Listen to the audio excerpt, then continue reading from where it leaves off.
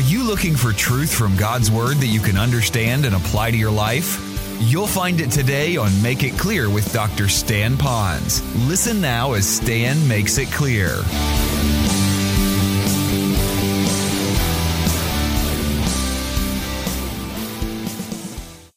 Live your Christian life in this thing. What is he going to do? Just kind of read the Roman phone book to us? How's this going to be? Well, I think there's some truths that we can extrapolate from this passage, but I'm kind of reminded of something that really touched my heart this week. Carol and I were out and about, and she was doing some girly things at the mall, and I kind of go with her, but I don't do those girly things. So I was sitting at a table there, as I generally bring an iPad with me, and while I'm going through what I'm working on there, I noticed two island guys come up, big strapping football player looking guys, and they were with their gals, and they kind of saw each other from a different part of the mall, and as they walked closer, they recognized one another, and as they went up, you know how you and I do, many of you with the men, even with the guys, I'll shake your hand and I'll kind of put my arm around you and kind of give you a little, a chest bump kind of a thing. And that's about as far as I go with you guys, and you're very glad of that, I'm sure.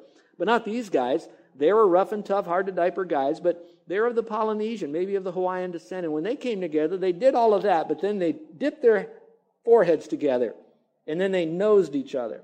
Now, for those of you that are so far out, you're wondering, what in the world is all of that about?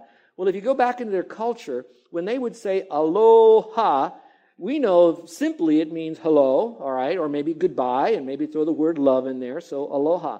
But actually, aloha, the ha was, I'm touching you and I'm breathing life in you. Well, if I took that into a biblical culture, because it does talk about greeting one another with a holy kiss, the idea would be that when I speak to you, I want to breathe life into you. I want to encourage you. I want to lift you up. I want to breathe Christ in you, so to speak, not literally, but in such a way that you know that I love you, that we love each other, and that you are better because of our contact. You have life now given to you. Well, in a sense, that's what he's doing here at the end of Romans, in Romans chapter 16. This is Paul's way of saying to them in a letter, aloha. Now, when you read through this, and if you don't just read it as a bunch of names you can't pronounce nor will ever remember, and that would be me too, but as you go through all of this, you're going to find a lot of stuff in here. I've been living with this chapter for many weeks. And I struggled for the first month of going through this to really get something that I would find meaningful for you and in our culture and where you are in your understanding of Scripture. And what I did is I found out some great truths that really impacted me, some overall truths that might catch you in a way that will help you. First of all, I had to go back to, this is the Bible, it's Romans 16. It's kind of boring. It's got stuff in there I don't really understand, except maybe a couple of verses that actually says, get away from those people. So I thought, what in the world? And so I had that. I thought, well, I'll just skip over it. I'll just kind of do like a lot of other guys when they finish Romans. They've been in it so long, they just kind of say, hey, Romans 16 is a great chapter. Read it in your own time. Let me get into how, and then go into something else. I couldn't do that because it says every word is inspired by God. That means every word, every name, how it's positioned has been put in there by God. That means it has as much reality reason to be there as all the other verses in Scripture. So that means it's not like an afterthought of the Apostle Paul, throw it into a summary, kind of grab it into one little Sunday and be done with it. That means what is said there is equally important in the mind of God as far as inspirational equality as all the rest of Romans. So that meant, Stan, you need to slow down. You need to put your little mind in park and drill deeply into this passage because there's a lot in there because Paul mentioned names. Why did he mention this name and not that name? Why about this and here? Why did he position here? Because very much like aloha, aloha means hello, and he's basically saying, say hello to these people. Later on in this chapter, he's basically saying goodbye. And all through it, it's I love you. So I thought about how important that was. Another thing that really impacted me was this, that most people, when they go to the Bible and they want to look at a salvation book, what's the best book in the Bible that gives salvation? Most people will go to the book of Romans. And why do they do that? Well, one, they're taught what is known as the Romans road, that you can go through a couple of chapters kind of line up like a road. It starts out with you're a sinner, you can't do anything to get to heaven, it's not by works, it is by faith, all you got to do is call upon the Lord. So you got the Romans road, and they use that. But yet, Romans was never intended to be used as a salvation book to give to a lost person, although you can, all Scripture, all right? But secondly, John is. John was written so that you could give that message to someone. It's all about believing in Christ. But what was so interesting, it moves into all of these heavy-duty doctrines. How about these words? Righteousness. redemption. Those words are words we hardly ever use anymore. And so we might think, boy, those are really important words. Well, what do we have to do with all of that? It tells me that while Paul was concerned with us knowing doctrine, watch this now, and then later on he's very concerned that we would live that doctrine out in a quality Christian life by serving one another, saved and unsaved. We'd add value to other people, and we'd do it correctly. He was all concerned about that. But this last chapter kind of gave me a little glimpse at the Apostle Paul, a little differently. Instead of him just being a preacher and a teacher and an apostle and a soul winner and perhaps even what we might call a church planner, a doctrinal theologian, when I read that last chapter, it told me that he was also someone who cared about people. He cared about people so much that he remembered their names. He knew their names. And not only did he know their names, he knew something about them. And he knew that not something about them, but he knew them personally and that they had an impact on his life, and he never forgot them. Now, how would you do that if you travel all around? Well, for me, it really resonated. Different than most pastors that stay in a church for a gazillion years, we might say, that really drill deep and know you. I've been here 11 years, but I've also come from this church and that church as I go to churches and help them get stronger and build them up and go on to the next ministry and work there as the Lord would lead us. So that means we have probably 5 times more people that we know scattered all around. And trying to remember them and pray for them, I thought, man, that is a struggle for me. But it wasn't for the Apostle Paul. So when I saw Paul doing that from church to church, person to person, whether they were different, and you'll see this in a moment, whether they were married or whether they were single, watch this, whether they were brothers and sisters, and in one case they probably were twins, he remembered all these different kind of people. Then he remembered them if they were Gentiles or they were Jews, believers, but coming from those ethnic backgrounds. Some he's going to talk about that they were older, and we'll see that. Some are younger. He remembered all of them. So some of you that study personality types, you might see the D personalities, the dominant, driving, determined person, all about task and getting the people around that task. Boy, I can relate to that. That's like the Apostle Paul. I'm a little like that, and you know that. And then you have the I personalities. They're all about exciting and all this and people and all that. And then you got the quiet ones, the S's that are submissive and tender and shy. And then you have the C's that are always careful and cautious and correct and critical thinking sometimes. When I look at Paul, yeah, he was that D, dominant, driving, determined, fighter against false doctrine, fighting against those who fought against Christ, so to speak, taking a stand, planting churches, dealing with conflict. And he did it full on. But also, in his chest beat a heart of someone who cared for that person. The hurts, habits, hang-ups, and helps that he received from that person. And he didn't love him and leave him and go on to the next ministry. He took him with him. He then connected by networking in those days, people together. And as we read this, remember all that he said and all that he did it without Facebook, Twitter. And he did it when all hell was breaking loose all over the place against Christians. And so when I read this chapter, I read it with a different kind of pathos, a different type of intensity. And here am I. I've got a few minutes left today. And listen to the groups of people as I just listen. I'm not going to give their names yet. We're going to go through that in just a moment. But just listen. In a little bit of time, look at the litany of people. My best calculation, so this is the best I can do. You do yours. There are 25 people, 2 clans that are greeted in Rome. There are 8 people mentioned from Corinth who send greetings, so he takes their greetings from Corinth and sends it to Rome. There are 2 unnamed women, an unspecified number of men and women, making a total of approximately 33 names of people he remembered and cited. And even more remarkable is that he associated 21 different titles to those names. Titles such as sister, servant, fellow worker in Christ, beloved, kinsman, fellow prisoner, and the list goes on.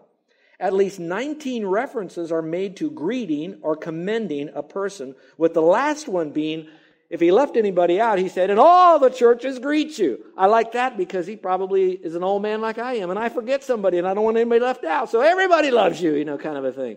So you got all of that going for you. So when we go through this, I want you to own this. I want you to look at Paul and say, yeah, he was a little bit of a blue denim, but he also had some lace. He was rough and tough and hard to diaper, but he also had a tender heart. And so whatever personality that you might have, you too can care for people. Real people. that really live. And so let's take a moment now and take out what you have as a little outline that you can fill in. And when you open it up, what's going to fall out on your lap is a little piece of paper. You see this? Why don't you pull that out with you and somehow put it on your lap with your Bible and your notes if you'd like, because our best guess, we figured out, these are our members and our missionaries. And as I look over this list, I would like to tell you, or show you better, why don't you look up here for a moment, what I could do with this list of you all that's mentioned here. I could take you and I could put you into Romans 16. And if I was the Apostle Paul and inspired by God, and I'm not, but if I was, I could write words about every single one of you that you're not names in a church directory, you're not a contact in my manager in my phone, you are real people that really breathe, you really live, you really do have issues in your life, you really have touched my life with Carol. You are very special to us. So these names, I would say most of them in the church, we can pronounce. The others, I think there's only Mary and Rufus are the only two we might be able to pronounce in Romans 16. But they are still very important. Are you ready to go on this little journey? And I'll go until we finish my notes. All right, let's go on, shall we? I want to talk about the women in ministry and the value that they have. Now, there are other women that are mentioned here, and it's a very hard chapter to clearly define in an outline, but I think there's enough here to kind of get you a picture that you'll feel good that you've seen it more than just a blast of names, so it might help you. So I want you to remember the women. And let's look, if you will, at Romans chapter 16, verses 1 and 2 to start out with. He begins, after he's done his major teaching of what we talked about, serving the Lord God's way, that we've covered for 2 weeks in Romans 15. Now we're in chapter 16. He says, I commend to you our sister Phoebe, who is a servant of the church which is at Cenchrea. And here's what you're to do. You're to receive her in the Lord in a manner worthy of the saints, of believers in Christ. But more than just take her in, you're to help her, and here's a tough word, in whatever matter she may have need of for you. For she herself has been a helper of many. And then he throws this in, and of myself as well. And then, how important as I look at this passage here, how great it is to see what kind of a gal this woman was. Well, first of all, we know that she was coming from Cenchrea. Apparently, she's going to Rome. Cenchrea is kind of a little seaport area around Corinth, and I've been to Corinth, and the way the land is now changed in the geography, it's kind of further away as you would see it, but basically that's where she was coming from. Most Bible scholars will tell you that she was perhaps a businesswoman, a woman who may have traveled some, but more than likely she was the one who took the letter from Paul that he had written. He quoted, read it, copied, handed to her, and then she had to go from Corinth, and look at your Bible maps, and see how far that she had to travel so many millenniums ago to a city named Rome. And so she was taking that letter of Rome for the first time. Now, when you hear that, you're thinking, oh, that's really neat, a very important letter. I get that. She's going over there. I want you to think of it a different way. In her luggage, she carried the Magna Carta of the faith. She just didn't carry a list of hellos from Paul.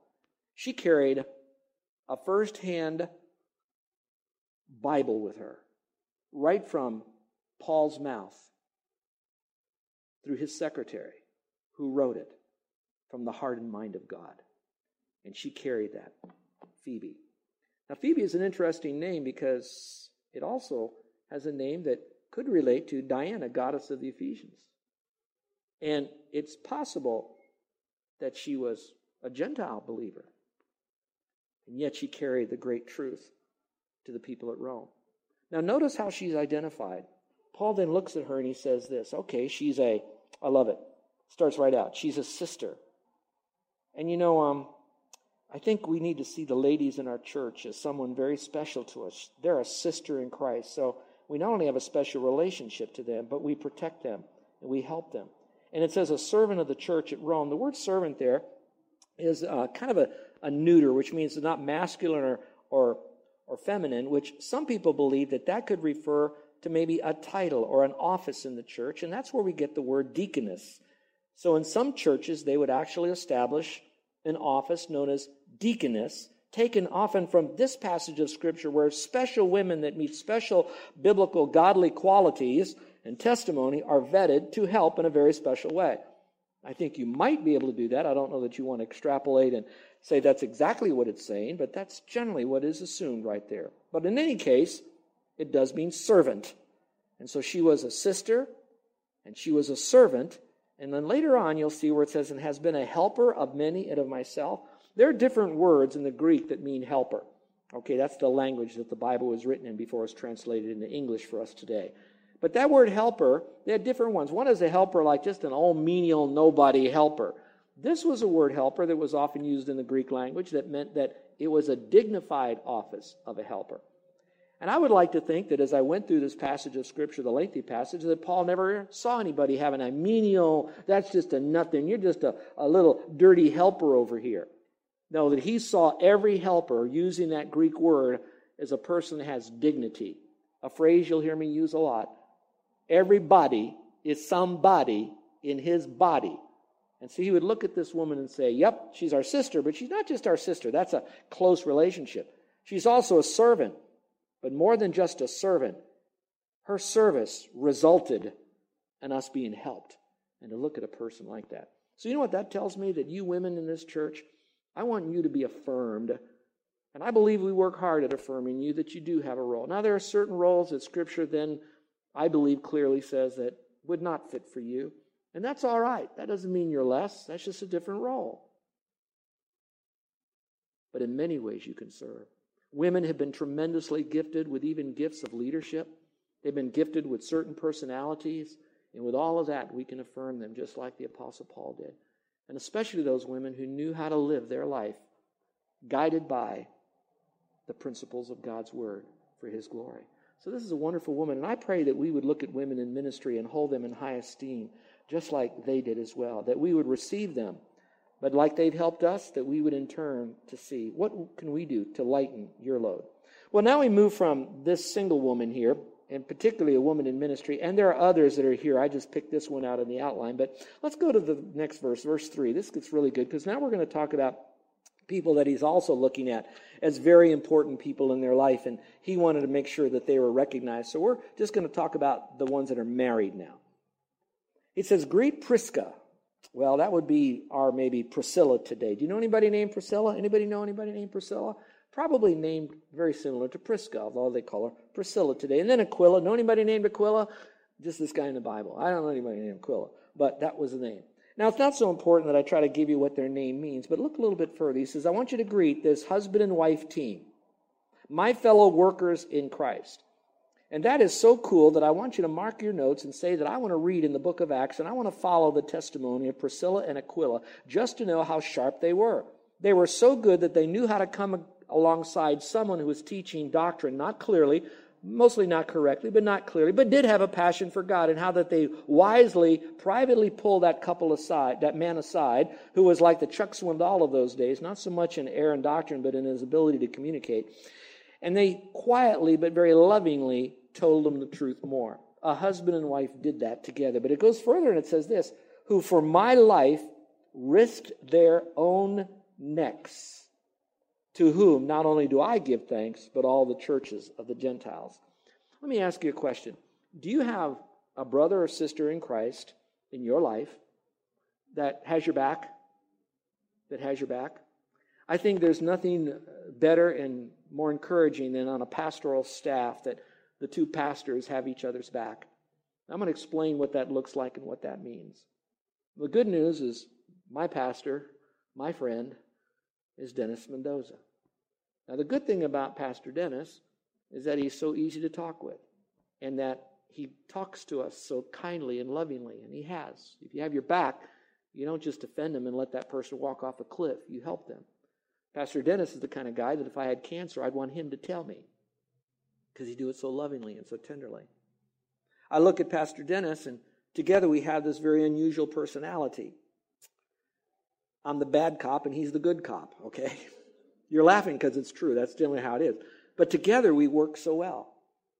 Another thing about it is that nothing can divide us. Oh, we may see the weaknesses, or I like to use the term, the uniquenesses of each other, and we've learned how to maybe compensate for the other. And so we've learned to work together.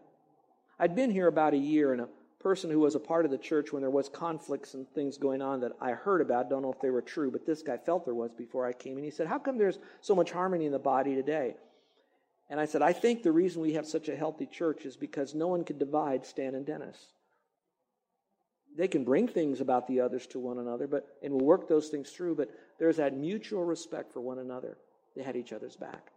And I think about this couple right here. They risked their necks for Paul.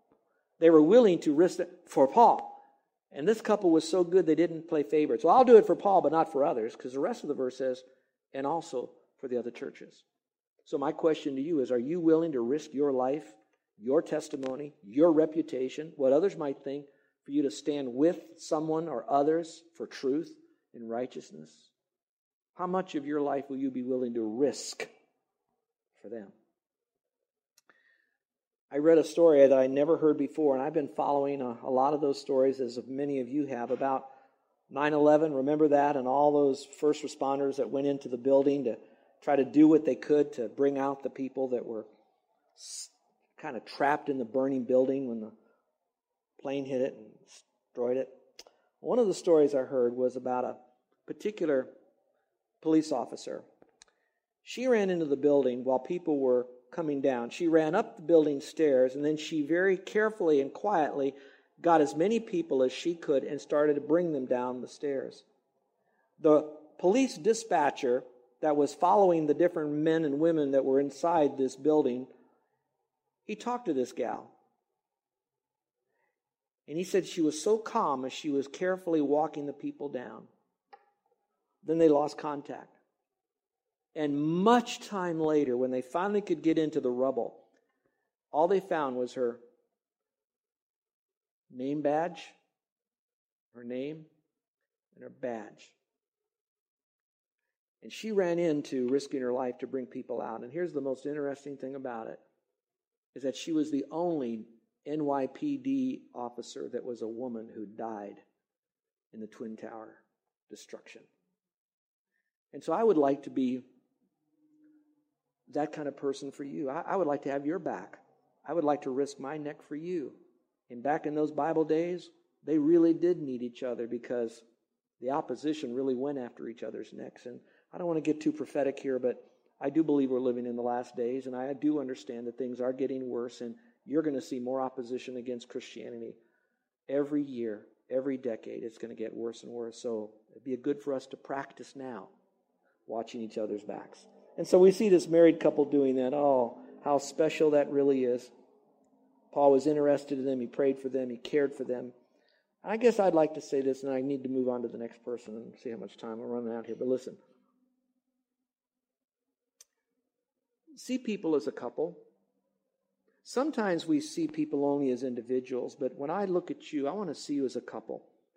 And let me encourage husbands and wives, because Prisca and Aquila, interesting, she's always named first. Usually it's Stan and Carol. Rarely do you hear Carol and Stan, but always you hear Prisca and Aquila. She's mentioned first. That's good to ponder.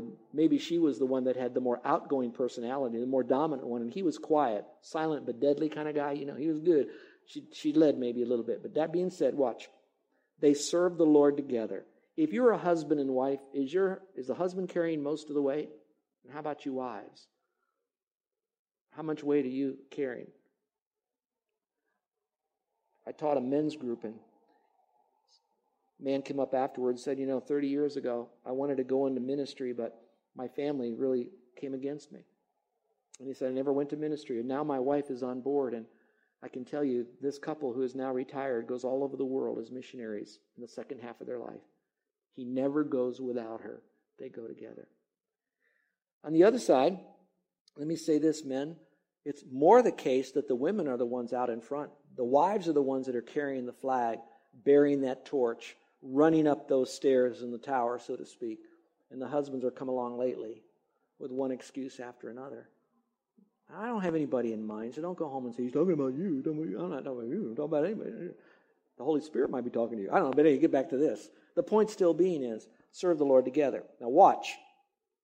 One may have the microphone. One may have more of the flexibility to be around people, to be seen serving the Lord. And the other one isn't seen so much, that doesn't mean the one that's not seen or heard very often is not serving the Lord. So be very careful you don't judge. You're listening to Make It Clear with the teaching of Dr. Stan Ponz, founder of Make It Clear Ministries. Make It Clear is dedicated to taking the Word of God with clarity into every person's world. It is the support of listeners like you who make the ministry of Make It Clear possible. You can provide your tax-deductible gift to Make It Clear online by going to makeitclear.org, or you can mail your gift to Make It Clear, P.O. Box 607901, Orlando, Florida 32860. Thank you for helping us make it clear. If you would like to have Dr. Ponz speak at your church or event, please send us an email at tellmemore@makeitclear.org. Thank you, and remember to make it clear.